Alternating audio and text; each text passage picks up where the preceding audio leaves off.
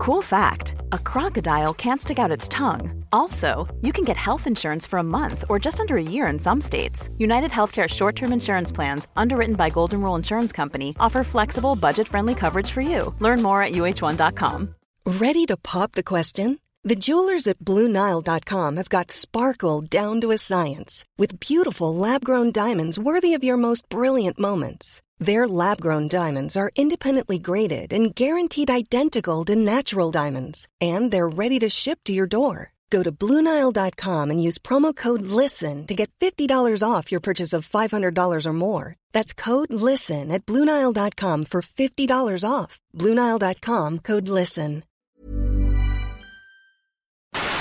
Hello everyone, welcome to the Red Men TV podcast number 11. We've now got enough podcasts to fill an 11th. And I think you're firmly into your podcast voice. Yeah. I really like that. But it's more subtle. It's great, like. It's gruffer. It's nice. It's also my sex voice. Nice. Not really. I knew that. That's more like, ah! So we've got a question to kick us off. It comes from Ryan Renison. Really good alliterative name. I like that. Solid Stanley. Good foresight, the parents. Stanley would be proud. Which two of the current Liverpool players would make the best football fan channel? Wow. I'm thinking Alberto Moreno's got to be there. Okay. He's just got to be. You need someone who's a little bit weird. Yeah, I found that. And then you'd probably need a talker. Someone that just doesn't shut up. Very opinionated. I found that too. Who that is in the squad, I'm not 100% sure. I think you need to have your straight man, as it were, and you need to have your more opinion. Yeah, you're the guy. I think Moreno could fulfil the random side of things pretty well. Yeah, as far as the talker goes, I mean, they need to be slightly boring, so maybe Adam Lallana could be in that or something. I'm not sure. What do you mean, Adam? Why? Well, he's slightly boring, like you. Is he? Yeah. Like me? I'm not boring. I'm only playing with you. I'd have accepted James Milner, but not. I think it was there. Simon. Simon Mignolet could have like a Sheldon Cooper's Fun with Flags style show. Like that. I am Simon Mignolet. Welcome. Okay, right, Simon. That's 4 minutes, and you've just done your introduction. Okay, I would go with. Ooh, that's actually quite tough, isn't it? Let's go.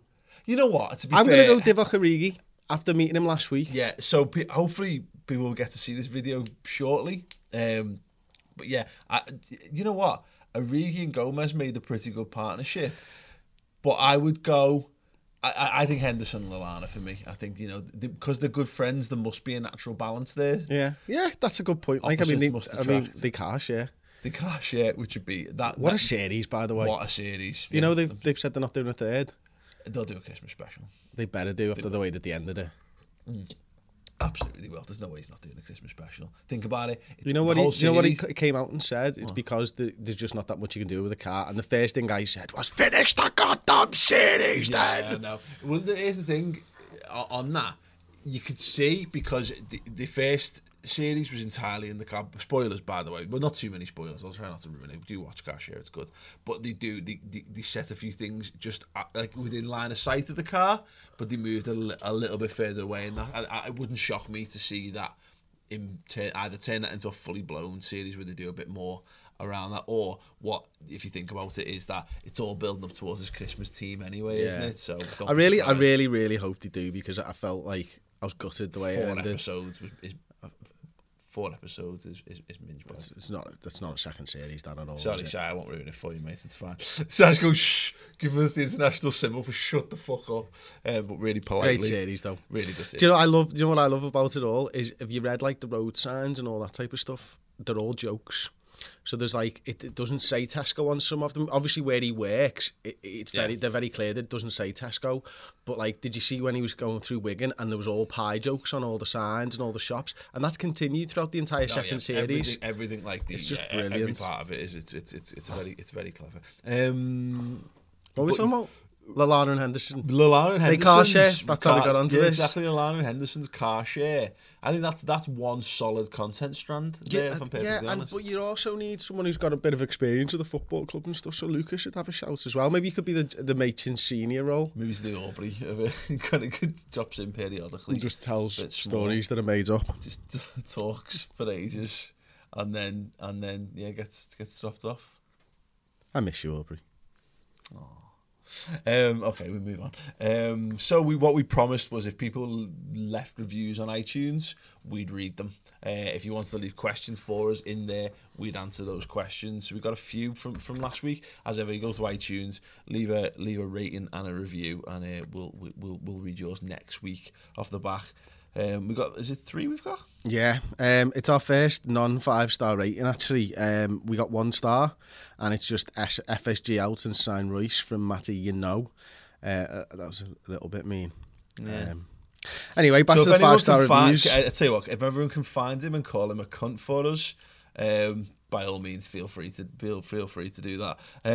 Didn't your mum ever tell you that if you've got nothing nice to say, don't say it, Matty? No, but people's mums. Advice seems to conflict with the internet. I remember my dad used to say to me this, like, I'd say, I'd give an opinion on something, and he'd go, who asked you? Who asked you? And then he'd be like, well, hang on. And then I'd come back and say, well, no, I'm entitled to my opinion. And I'm like, well, but great. But, also... We did ask him for his opinion. No, true. But also, shut up. Go on. 5 stars by Dom Shields, best football podcast out there. Thank you. Quality stuff, boys. Always enjoy listening to these on my daily commute. My question is, providing we get top 4 this season and secure Champions League, is Hendo a captain that can command the squad on European night like Stevie did? For the start, let's not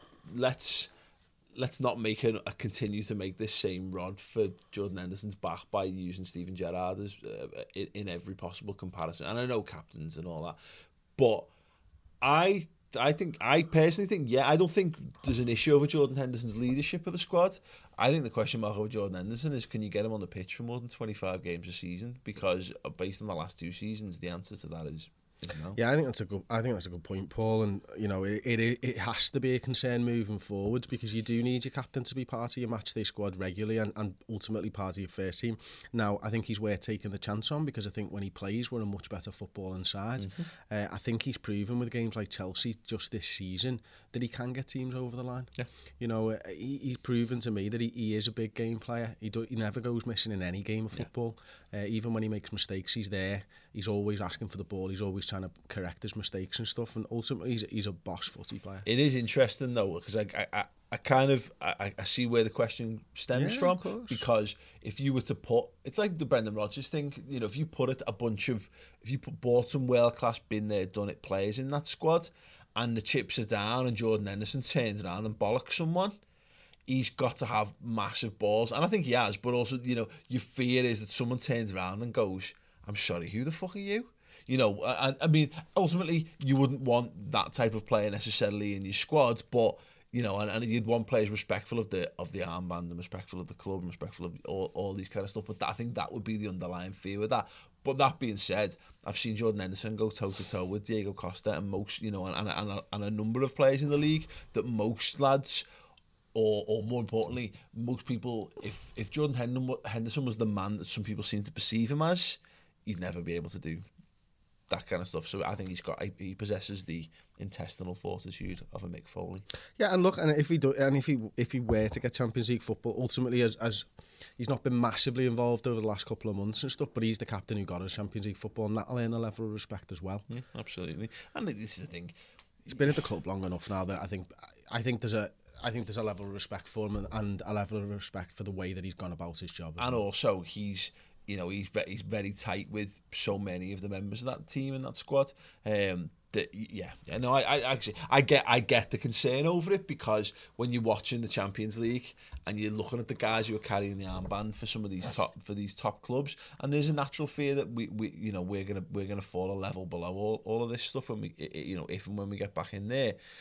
But players need the opportunity to prove themselves, and it's not like I don't think it's one of those huge gambles on Jordan Henderson to be like, oh no, will he have? I think he's shown enough, more than enough in his tenure in that role, that he'd be able to handle it fine. He seems to be searching for something. Yeah, I'm just quite interested as to who is the captain of Monaco, to be honest, because I wonder if that gives us an idea of a team that can go back into the Champions League with a captain that's probably not massively well known. Okay, answer to that question now. Phil, what was the next comment, by the way? So Jonesy57 bossed that, and that's 5-star review as well.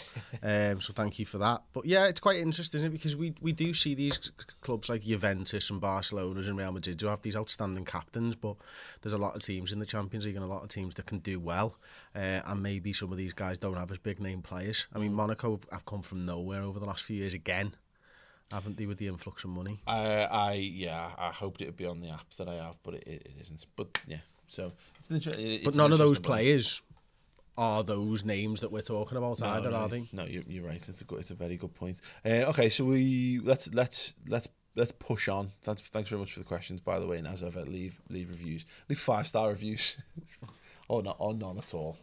Yeah, yeah. Okay. Also, as well, if you're just listening to this on Acast or iTunes or Stitcher or what have you, if you want to watch the video version of it, you can on the redmentv.com. There's the customary wave. We do an extended version of this. We normally do another 15 or so minutes asking and answering some of your questions, or more of your questions that we don't get time to get through in this. So, first off, Chris, we're midweek as we're recording this. We've had a couple of days to digest the whole Watford thing, and more importantly, watch Emre Can's goal over and over and over again from every angle. What a goal it was! Unbelievable, Paul. It was just unbelievable, mate. Yeah, that would be pretty impressive if you managed to get your penis to do that. That would be incredibly impressive. That's the aim, Pablo. That's the aim. Work on it every day. If I ever don't turn up for work one day, I've done it. Just like an emaciated husk on the bathroom floor. I didn't really know what noise was going to come out then. I've never done that noise before. I wasn't sure if it came out how I wanted or not. It was a big quick fire. I like that. I think you got it spot on. The people who were just listening to that, I wonder what in your... In fact, if you can let us know on whatever platform you listen to, what was in your head when you heard that noise. What motion do you think Chris was going through? Let us know. Tweet us at the Red Men TV. It's the easiest way to do it. We've spoke a lot about Emre Can. Look, since he came into the club, let's be honest, I think he's had spells where he's looked really good, and he's also had spells when he's looked horrendous.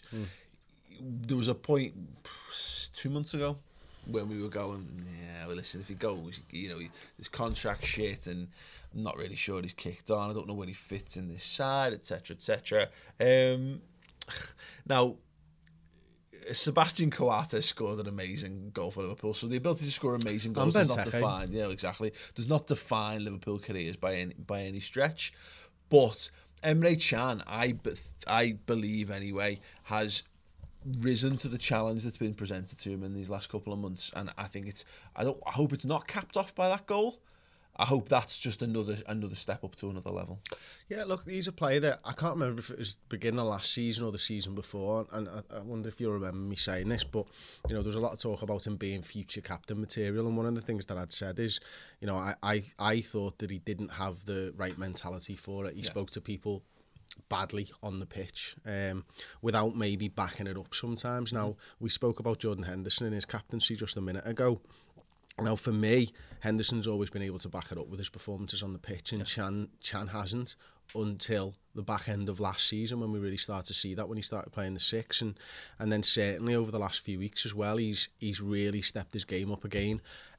Again, whenever, and I keep coming back to this, is whenever he's given a run of games in the same position, he might take a little while to get into it, but when he gets into it, he starts firing on all cylinders. Yeah. We saw that back in the last season when he played the six. We're seeing it this season when he's playing more of a central midfielder role.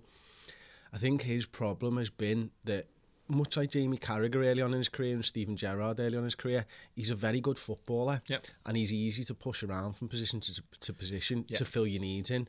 But you never really see the best of him until you give him 2 months in a position, and he's really starting to, I think, believe in himself and his own abilities. He's really starting to, you know, put his presence into these games of football, start grabbing them by the scruff of the neck and affecting football matches at both ends of the pitch. Now, against Watford, I mean, it was an unbelievable goal, but I don't think 2 months ago he attempts that.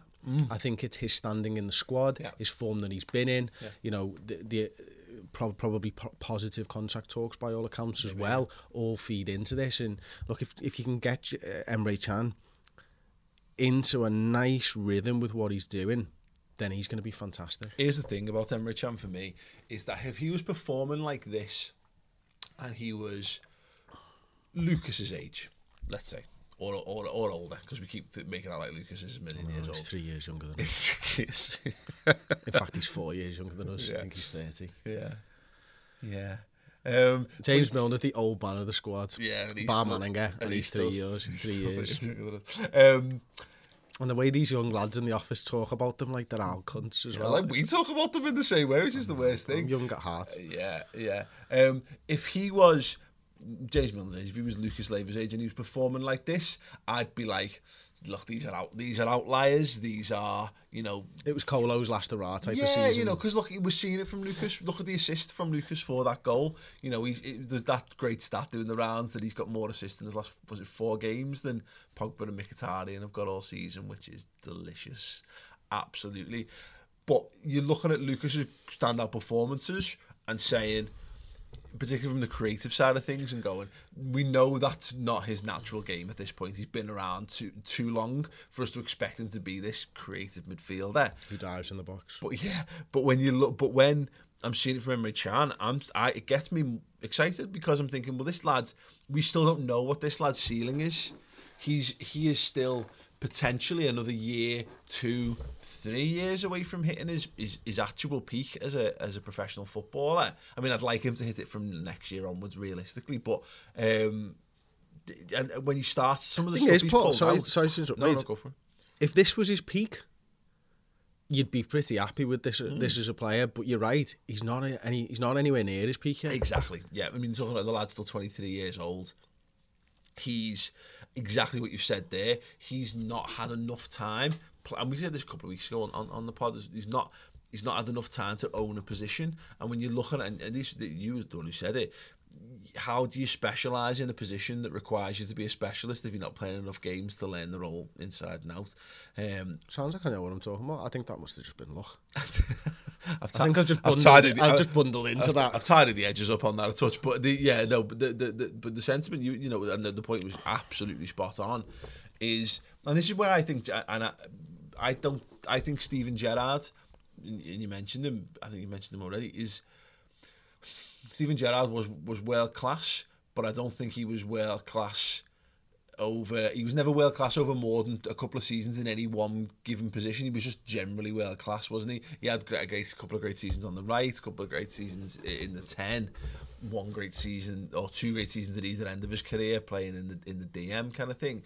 You wonder what Gerrard would have been if we just said, that's your position. You're centre mid, mate. Go and play centre mid for 10 years of your career, and then adapt within the space of about 15 yards, move around that way. How much better might he have been in the DM toward the back end of his career if he'd been playing that?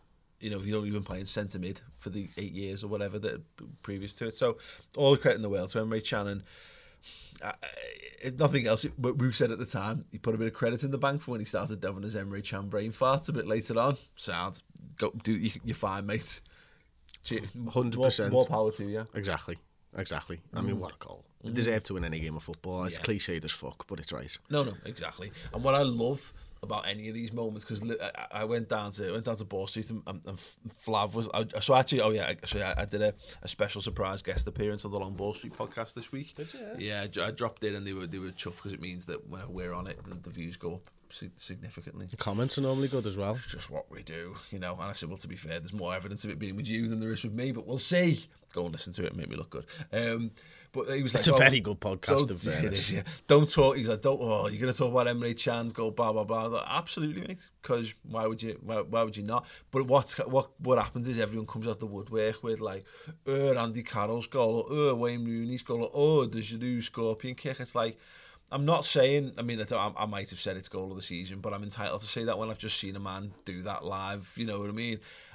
It's the people. It's the little knobs that come out. Well, is it? Does it really stand up to blah blah blah blah blah? Amazing technique. If that wins goal of the season, there should be no complaints. I think you could look and say it's up there with Giroud's scorpion kick, if nothing else, and saying, well, it's a moment of pure inspiration and skill. If either of those goals were to win it, you go, yeah. Well, I asked your dad on the final word yesterday, how good does it rank going back over the years and stuff, and he mentioned the Suarez Newcastle one, which was one of his favourites, and the only other goal that I think he mentioned was a guy I'd never heard of from the 60s.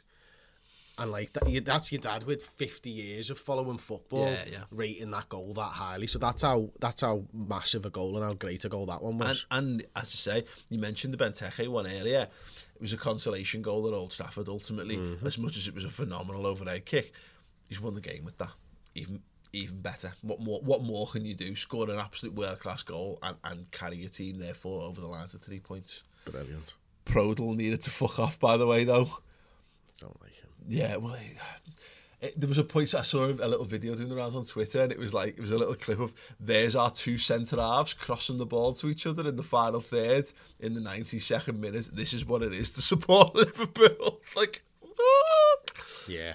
We talked about that at length because that's ridiculous. I've talked about it over the last week or so. Is this game management, and just understanding your situations.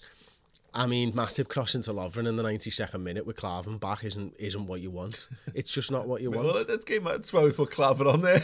These two are going to be mad fuckers. What the fuck are they thinking, Paul? You got Champions League on the line, and the two of them are off for a fucking jolly at the far end of the pitch. You know what I mean? What are they fucking playing at? Like, it's ridiculous. That's very much like someone's defined the roles for them, but they've only gotten round to it. It's like you explain a set of the buttons to someone, but you only explain the attacking buttons to them, and you have to go, oh, what's slide tackle? Oh, it's the same as high pass, mate. That it's like they've gone, right, when you play either side of the back three, your job is to get up and support the attack, and they're on great sound, and they run after you. No, wait, come back, come back. Not in the last minute of the match. And to continue that, everybody's done it where you've gone the other team and you've just ran their players away from the ball. It's like somebody did that with the two of them. We'll run their centre-halves out of position straight up the field. What the fuck are those two thinking? Wait, I'm sorry. Wait, what? Everyone's done it where you've played as somebody else and you had to run the team away. You've not cheated. What do you mean played as someone else? So you've set like a control pad up for them and moved their players out the way. You've never done that. What? How do you do that? You just set another control pad up when you're playing the computer or whatever, and then you just move the players. In two-player? It's a single-player game, and then you put a pad onto the second team when you're losing, and then you start running their players off. You've never done that. No. You've never cheated on a FIFA or a Pro Evo game. No, I don't understand why. So you you basically playing two-player on your own. Yeah. Okay. You've never done that. No. Have you done that, Si? Yeah, of course I've done that. Everybody's done that. Why would you do that? Because you're losing and you need to win. By any means necessary, Paul. Go ahead, yeah. You've done that, yeah? I scored a couple of own goals. Yeah, exactly. That type of stuff. Like, you've never done that. No. See, winning just doesn't matter to you, does it? No, I'll just win. Well, you've seen me play Pro Evo. To be fair, I remember there was a series years ago called Games World. It used to be on Sky, and they had you could send in your records, and some lad sent in his record as a 19-0 win on Sensible Soccer. And I remember watching it, and he beating this team, he's scoring, and it's a video of him doing it, and it's like, that's a two-player game with no one holding the fucking joystick on the other end. It was painfully obvious, and that's always rankled with me that people would win. Oh yeah, never done that. I've never done it. Why would you? I've done it loads. Have you done it loads? Loads of times, yeah, when I was a kid. Done it on the FIFA predictor last week. Fuck off, Si. I didn't do it on the FIFA for shit. You lying bastard. Okay.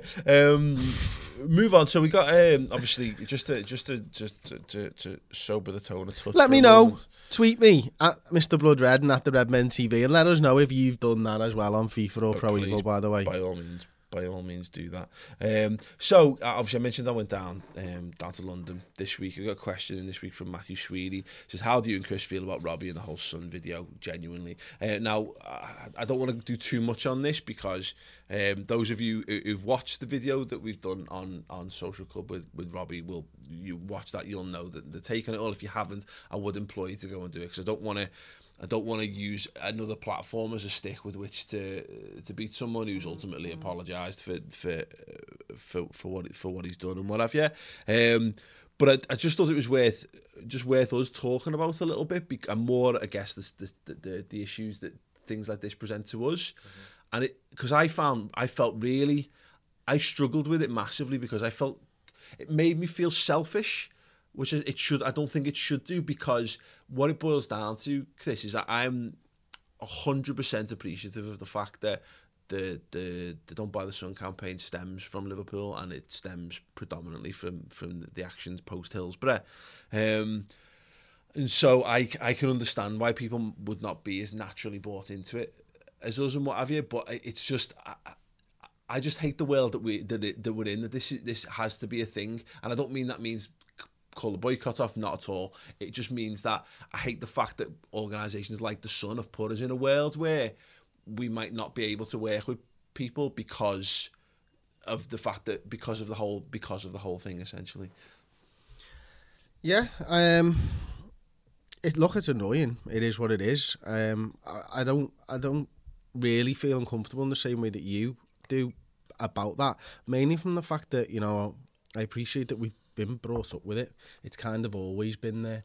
We've turned down so many deals and stuff over the years with things that are kind of associated with the Sun, and it was one of the first things we do when we set these channels up is to make sure that there's no Sun advertising, so it's always in the front and centre of my mind.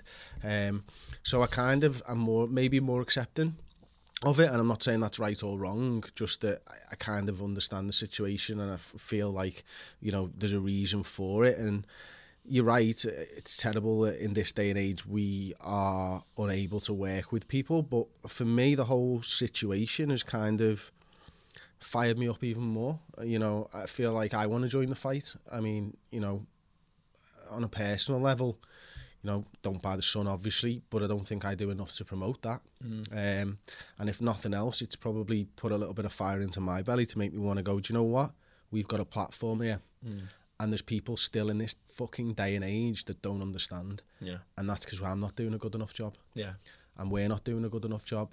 And that has really awoken something in me that I want to start doing this. Yeah. No. I want to start making sure that every fucker, Liverpool fan or not, knows what that fucking rag did. Yeah.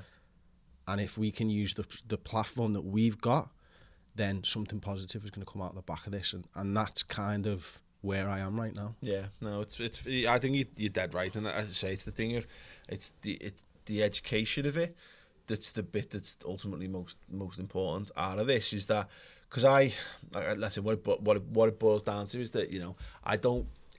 Where I find it hardest is it's not for me to tell people what they can and can't do, because everyone's, we live in a free society, people can choose to do what they will, but it's about making sure that people understand why we take the standpoint that we do, and saying it's off the back of that, it's entirely up to you. And that's where I think there was the issue, the issues that kind of came up with that things, and maybe it came across a little bit like I was almost pressuring Robbie into the situation or what have you, and it was more a case of I explained to Robbie the situation on it.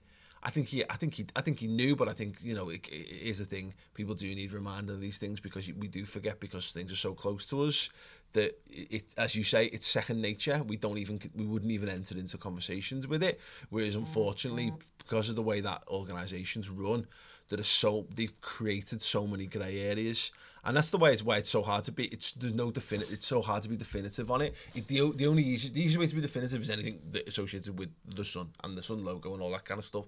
But you've got you got the TalkSport thing, you've got the Sports International, Dream Team. The fact that like the Times is technically part of the same group, Sky is owned by the same company. All these things, there's so many grey areas within this that it's very difficult for us to say definitively on stuff, which is why, again, I appreciate people's situation, but it is more. I think you're right. There's more on us to educate. Yeah, exactly, and to, as you say, exactly, make it clear why we take the opinion that we take. And what's encouraging is, off the back of it, is how many people who support other teams and stuff who've got in touch, and how many people who responded to it who weren't Liverpool fans. And the point I kind of made on the Ball Street stuff was about if it was just Hillsborough, and then they'd literally had an impeccable record of top quality journalism off the back of that for 27, 28 years, then you could go, well, listen, even major institutions make mistakes, but that paper has made, literally throws one out a week, it throws one out a month of just being, of taking the wrong side on social arguments and making idiots of people and retracting stuff with 2-inch sidebars when you've plastered stuff full front page, and that's the real issue with this, is that whether you're down with the Hillsborough stuff or not, which you should be, because it's not about Liverpool, it's about football. It's not even about football, mate. It's about fucking humans, not people. Yeah, but it's a terrible media outlet, one way or the other.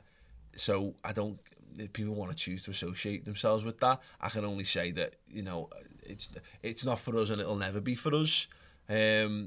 But that's as I say, effectively it's down to other people. But like I say, I hate the fact that that's what it is. I hate the fact that it's still, because if it stopped existing tomorrow, the problem would be gone, and we wouldn't have these grey areas as much anymore over it. And my problem is that I feel for people, because they throw a lot of money to try. They're desperate to get back in with football fans, and they're not.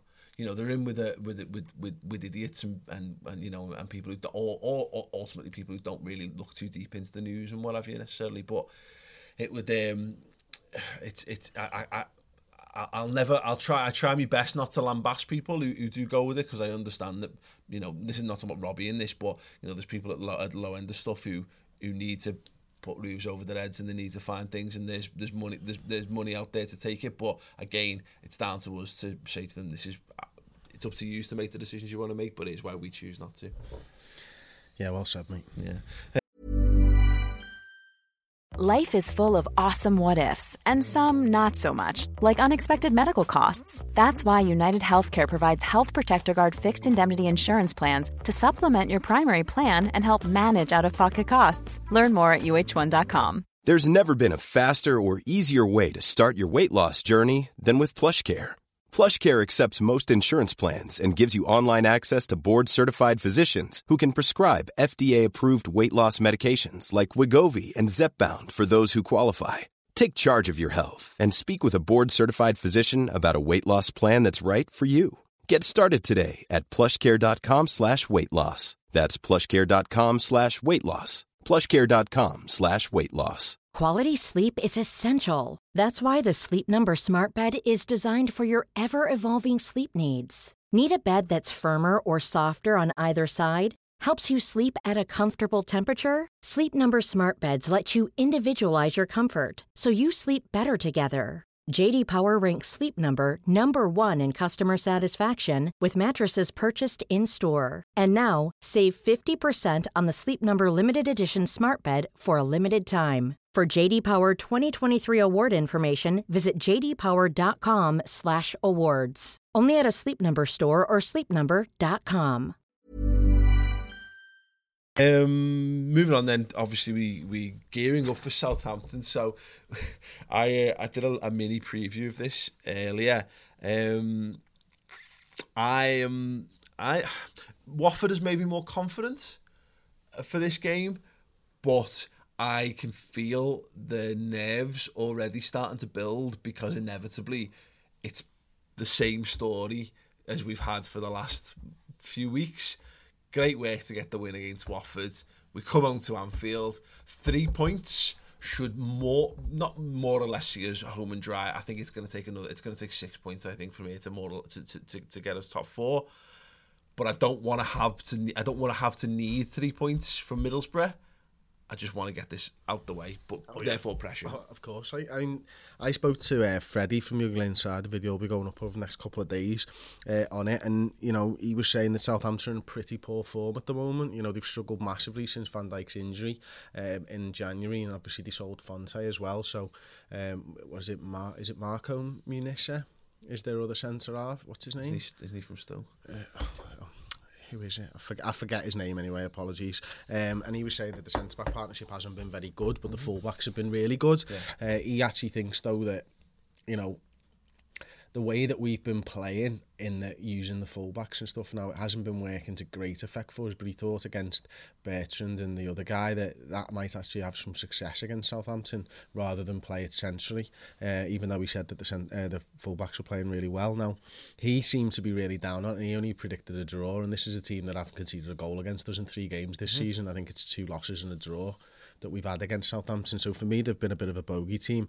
I always worry, but it looks like Claude Puel will be out of a job come the end of the year, he reckons as well. He reckons it might even, if he loses against Liverpool, he might get sacked before the end of the season. They've been in that bad form. Wow. So he's not very confident either, which makes me slightly more confident. Yeah. But ultimately, we've not been playing well. We need Adam Lallana and we need Phil Coutinho on the pitch. 100%. Yeah, couldn't agree more with that. Southampton, it's been a weird season for Southampton in general, hasn't it? Because I think... Oh, Yoshida, I was thinking of. Didn't even begin with an M. That was terrible, wasn't it? Yeah. It's close. It ended with an A. I said a name. It's better than saying no. Better to try and get it wrong. Someone once told me that. Someone as a state said, always have a guess. Just have a guess of people's names at all time, and if you're wrong, you're wrong. But you're better off for shooting and not scoring. Yeah, they've not been great this season. But the worry is, and you brought this up to me a few times, is that we have struggled against these massively this season. In fact, we've not scored a goal. I don't think so. Against them. We lost 1-0 in both of the semis, didn't we? And I think we drew 0-0 in the other. Si's a bit of a... Yeah, Si will know. Yeah, he says that's right. So, and given that we're already a team that's not exactly in free scoring form at the moment, in fact, we're no longer... Let me finish my sentence. Si's a bit of a Rain Man. Yeah. There we go. We're no longer the top scoring team in the Premier League. I know. We're the third, aren't we? Joint second. Oh, right, okay. So is that Tottenham? It's Chelsea on 72, and we've both scored 71. Wasn't Spurs? Wow. So Tottenham's goal difference is like 20 better than ours. 20 better than ours. Yeah. Amazing. Yeah, I know. But yeah, this is the point: is that we're coming up against a team that we've not scored against in number of minutes. Right, here's how you fix this issue. Okay, I've been thinking about this. They're good professional footballers, our lads. They've had 3 attempts at these now. Yeah. They should know by now what hasn't worked. Yeah. They must have exhausted everything that hasn't worked. Do everything. Don't do any of that shit anymore, please. Can we just go and see? Right, there's this like round thing that you'd have to kick. Get that into the back of the fucking net. Yeah. Past the goalkeeper in the defence, and we'll be all right. It's a revolution, Chris. I know, Paul. That's what I'm here for. Sorry. Sorry. Here's the thing.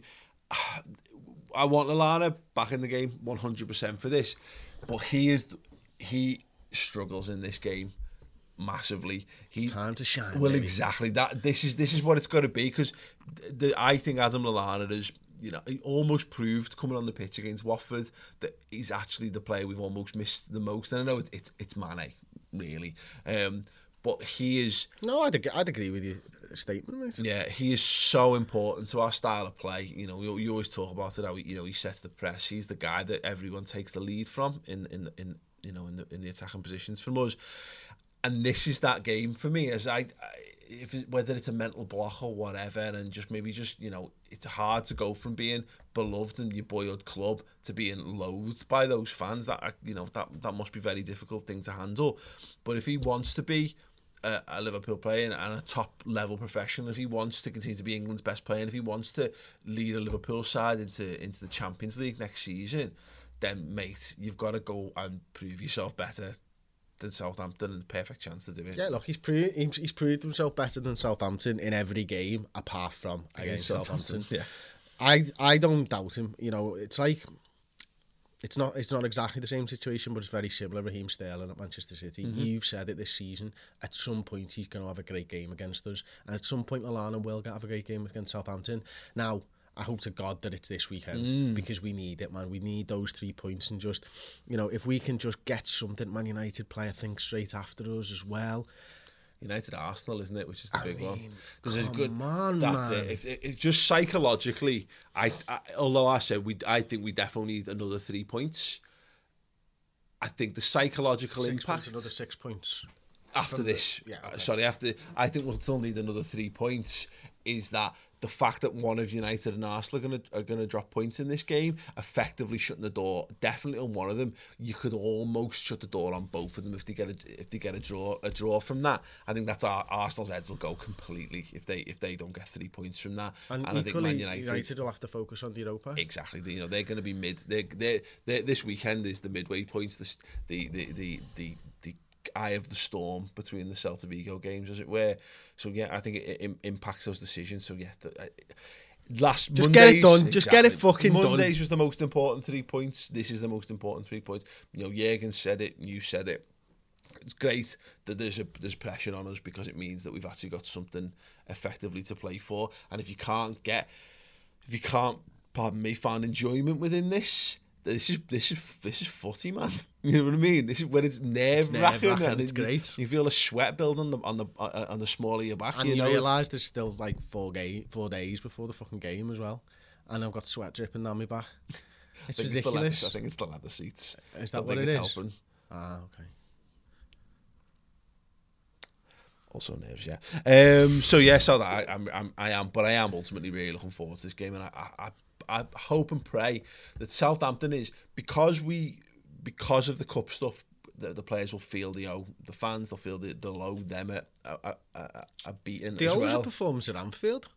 Yeah, that too. And I think what I'm hoping is that Southampton is just about a big enough a game that I'm hoping that the stewards turn a blind eye to the standing thing, because I think that's what from what I gather about the Crystal Palace game, there was people weren't stood up and singing in that match, and they've done it a bit more recently where it's almost like they've gone, they need this, so they've maybe told us to sit down at the start of a game, but when it's really built up, they've took us that. I think it might have been Bournemouth, in fact, was who'd have thought standing for the entire second half against Bournemouth. But I'm fingers crossed this is one of those where they just let it go, let the fans do what they need to do to get behind the team, because my God, we absolutely need it. Right, we're going to sack off. Get in the bin is gone in the bin for this week. I want to get through some questions. So yeah, we ask you for your questions via Twitter and Facebook. If you don't follow us on either of those, then make that a thing in your life. Can we not just quickly put Man United in the bin? Man United this weekend. Man United are in the bin. Sad. No, I you know what I want to do if we're going to do that is Man United and Arsenal winning games In the bin. Yeah. I mean, I've got no problems with Man United. They seem to be doing a pretty good job of it themselves, to be fair. But yeah, just ceasing to exist. Yeah. Okay. Connor Mudge underscore Connor. Mudgy the budgie. I bet he definitely doesn't get called that. Does now, Mudgy. Oh, you little cutie. Do you think we have a realistic chance of the league next season? Yes. No. Yes, we do. Okay. Why? Because everybody has a realistic chance of the league. Do they then? Yeah. If Leicester did it last season. You're going to base on that whole 38 game thing, but it's not. No, yeah. Realistically, I think. Look, I think it would be a realistic if we finish in the top 4. I think, and we buy the calibre of players that we're hoping we're going to buy, and we buy the volume of the calibre of players that we're hoping we're going to buy, which is still all big things, of course.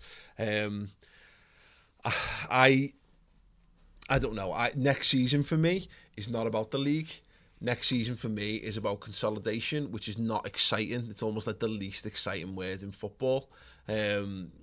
Liverpool, because what we don't want is another situation that we had when we last got into the Champions League, where And I don't where we fuck it. We fuck it on all fronts. And I don't think we will. I think we've got the capability to make a good fist of the Champions League. I think even if we got into a really strong group, I would back us to make a good fist of getting out of a group. Like Leicester. But yeah. But the point is that because top four is so competitive, and look, if the league was to finish today, and those teams made it into the top four, 2 of the 4 teams that qualified for the Champions League had no European football to play this season. Now that's not going to happen because of how many Europa League places there are. But there's clearly, it's far less strenuous playing Europa League for different ways. You can rotate your squad a little bit more, etc., etc. I think we will look to strike an equilibrium next season where we put a good strong showing in the Champions League. You get to the round of 16, and then if you go out, and then you put a real, you really pile it on. Ideally we want to finish second or third next season, so we're within touching distance, I think, of the Championship. Once we've learned how to handle both fronts. I just think it's too much to ask us to go from we can't even compete for the fucking title when we've only got a game a week. So I think it would be a big ask for us to take. That's a massive leap up. I really do take your point, and the reason that I genuinely believe Liverpool can make a fist of it next season and be in the hunt is because of how brilliantly we started. And teams don't start like that, and Jurgen Klopp teams do start like that. Yeah. And when we come off the back of a summer where we'll be well rested, and everybody will be well rested because there's no European Euros or World Cups or anything like that. If we can have the start that we had this season and be where we were by Christmas time, then we're in the hunt. And I think the difference is you don't have Mane going over in January. We probably, hopefully, won't have those injuries that have really set us back this season. And look, I know every team has injuries and all that, but without those injuries, without Mane going missing in January, I think we make a fist of it this season. Maybe. And if we can get over the hump and get Champions League football, then what I think is those games where we've capitulated this season, the Bournemouths, Palace, Swansea, all those games, if we manage to get top 4, this squad will be better for it. And I think they'll believe that they can put those games away because they've had to. We've seen it with Watford, we've seen it with Stoke in recent weeks. I truly believe that that's almost getting over the hump. That'll be like winning something for us because it's not like if we get into the Champions League, it's not like we've wandered in there easily. People have been hot on our tails and have had games in hand and had more points on off the board in prospect than us, and so it's been a real fight for these lads, and I think they'll feel like they can win it. And if we have the start that we had, and then I truly believe we can do this, and as you say, with the strengthening, with extra quality players and stuff, I think the vision has always been to plan for 2 competitions or 3 or 4 competitions next season, whereas this season it was about cutting the wage bill, getting a small squad, getting into the Champions League. Now, we think of it season by season by season, but I think Klopp will think of it like, right, this season we've got to do that, but next season I know what we've got to do before the season started. And I just feel like, it's going to take luck. It's going to take a little bit of luck, and we need a really fast start, but I don't see why we can't keep that up. Yeah, no, I would much prefer your vision of things. Absolutely. It's just, again, it comes down to it's fear based on that whole... I think Klopp and the management team will understand it. I just hope that we get the players in who've got the capability to handle it. And again, a bit of luck with injuries and stuff, and we might well have a very, very exciting season next season, which would be marvellous. Here's one. Also, I just want to add, I always think that, by the way. True. Jashan Jeet Singh. Now that Lovren signed a new contract, will he be sold in the summer to make way for a new centre-back? No. You did this on the news, didn't you, last week? I don't get the rage from people, and of course this exists across the board, and it's not just about this. I don't get it I don't really get it in general sense because I'm quite a laid-back person naturally, but I think Steele made a great point when he said people who are asked about us paying $100,000 a week for a player that we feel is only squad level don't understand how much money is being paid to squad players at the top level of football. I think in signing Dejan Lovren up, all we've effectively done is we've just guaranteed our squad as much as anything else. He, for me, will be our 3rd choice centre back, and I think that if we've got, let's say, Van Dijk and Matip as your first choice pairing, backed up by Lovren, and a Gomez, and who knows what Klavan will do. I think that's a really good set of defenders that we've got. Yeah. Again, it always comes back to, for me, what formation we're going to be playing. Because if we play 3 at the back next season, then he's a first teamer. Yeah. And you know what? I'm happy with that. And he's been good this season. He's had his mistakes. Everybody has mistakes. Yeah, Klopp said it well, didn't he, last week when he said, if we'd offered him a new contract after the Dortmund game, people would have been giving him 100 years or whatever because he was that good. And yet he had an absolute stinker against Palace. But this is the thing. But he's brilliant against Watford. Well, exactly. And this is the thing. I think he's definitely had more good games than bad this season. It's what I think people need to switch their thinking for this summer. We'll definitely do something more on this, I think, in the coming weeks we get towards summer. But we haven't looked too much on the outside of things. We've looked a lot of hypothetical ins and what have you. But I don't see that. I think people need to get out of the notion that we're going to be selling loads of players.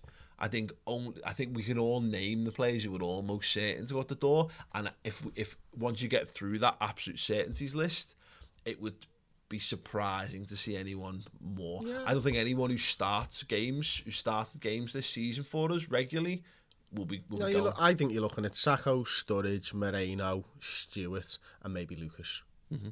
Yeah, Lucas is the only one I think who's played anything close to a regular amount of football who's liable to move on in the summer. I just don't see any point in.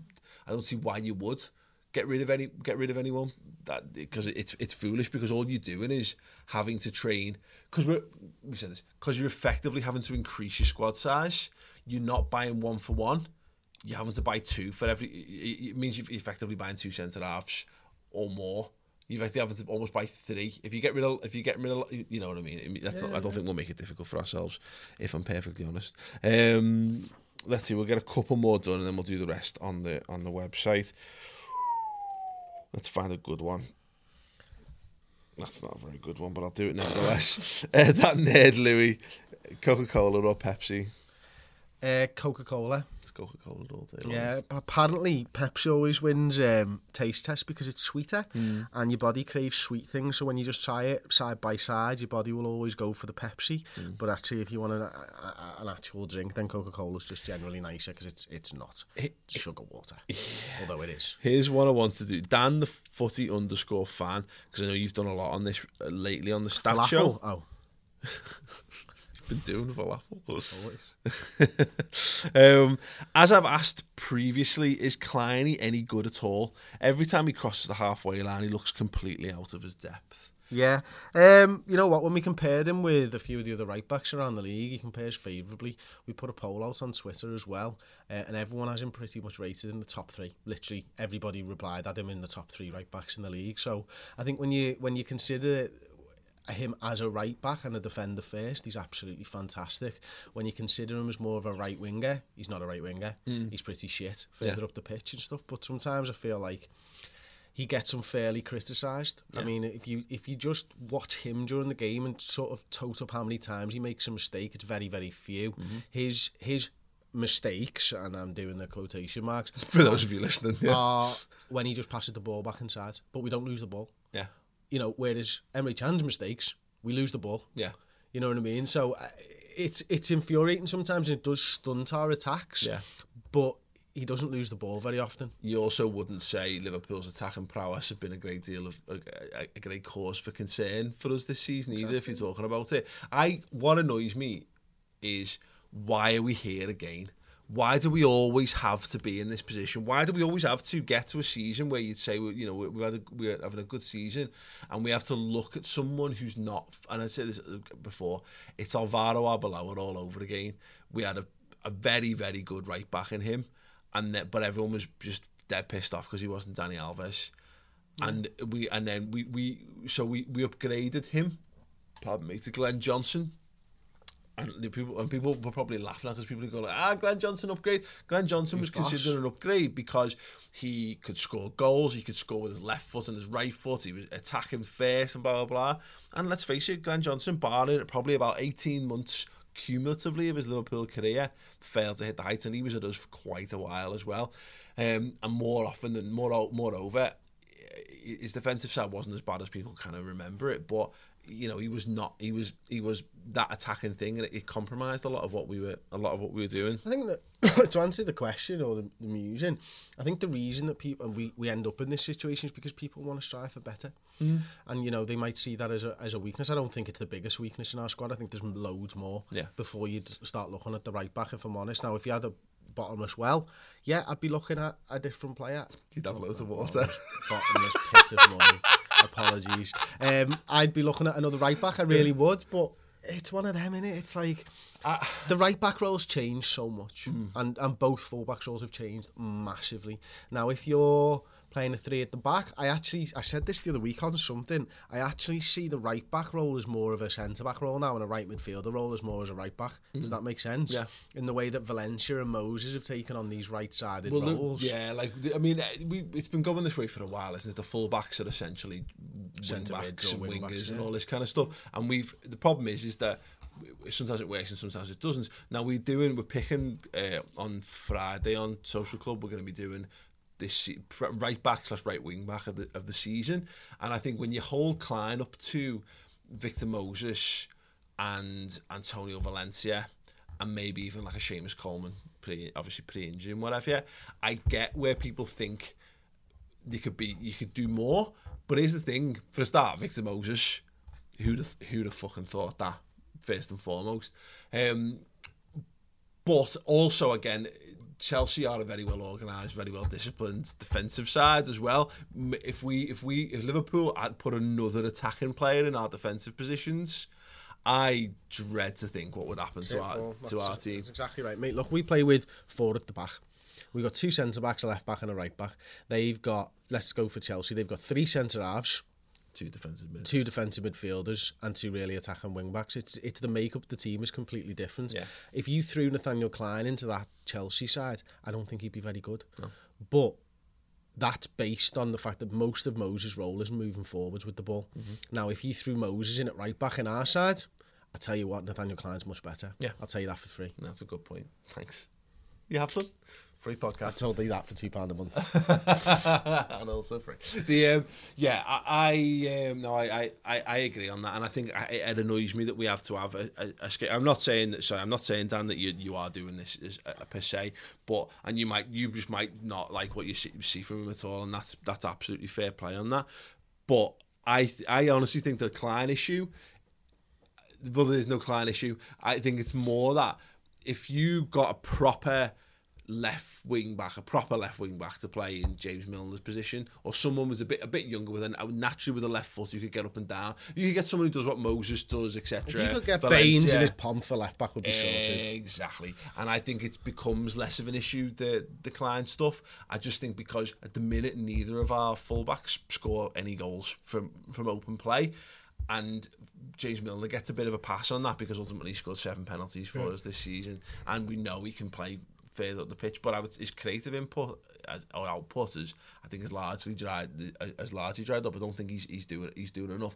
But again, I don't think you need to have, from what we said, you don't want to. You need balance, and we haven't got that. Or even not so much balance, but almost the opposite of balance to some extent, because balance, I guess, would imply you two proper left backs or two proper wing backs. You're right when you think of it like that. You get balance in the regard of you don't need to have 2 wingers, out and out wingers. You don't need to have 2 out and out flying fullbacks. You need to be able to cover a multitude of options and whatever. So yeah, thanks very much for the question. But yeah, no, I'm a fan of Nathaniel Klein, but I do get the frustration because we ask him to do a lot of attacking stuff, and that's where I think it stems from. Is because if Nathaniel Klein was whipping in balls and getting assists left, right, and centre, of course there'd be no issue, and you'd automatically go to if we just had someone who could do that in that position. But I think it's a bit blinkered because you can't remove the good defensive stuff. And it's funny, again, going back to the Pro Evo game, there's a line in it where Joe Gomez talks about Klein, and he says doesn't get any dirt on his shorts, and it's a compliment, saying he's so good at defending that he doesn't need to go to ground, he just wins the ball back and does that. And that's, again, it's a very underrated skill, and it's also a very hard to quantify thing, because everyone loves a good slidey, and you remember sliding tackles. You don't remember little nicked interceptions. Ultimately, they're the last line of defence, aren't they? Completely. So we've got loads of amazing questions lined up. If you're watching on the video version on the redmentv.com, please do stay tuned. Some of those questions include weirdest place we've been recognised / asked for a selfie. Is Arsenal a good fit for Sturridge? Maybe do a little bit on John Achterberg. Sean Weld asked something about him. Are we too nice? Do we need more Snides in our team? Liam Keary asked that. Yeah, no, we're not too nice. We're bad knobheads, like. And a few other amazing questions as well. So if you listen on the podcast and you want more podcasty goodness, go to the redmentv.com and get thanks involved. for your 5-star review anyway. But obviously thanks for your 5-star review. Yeah, thanks very much for listening. We'll see you here. No, we won't. You'll hear us here every time. I can't wrap my head around the difference of the medium. Walk on.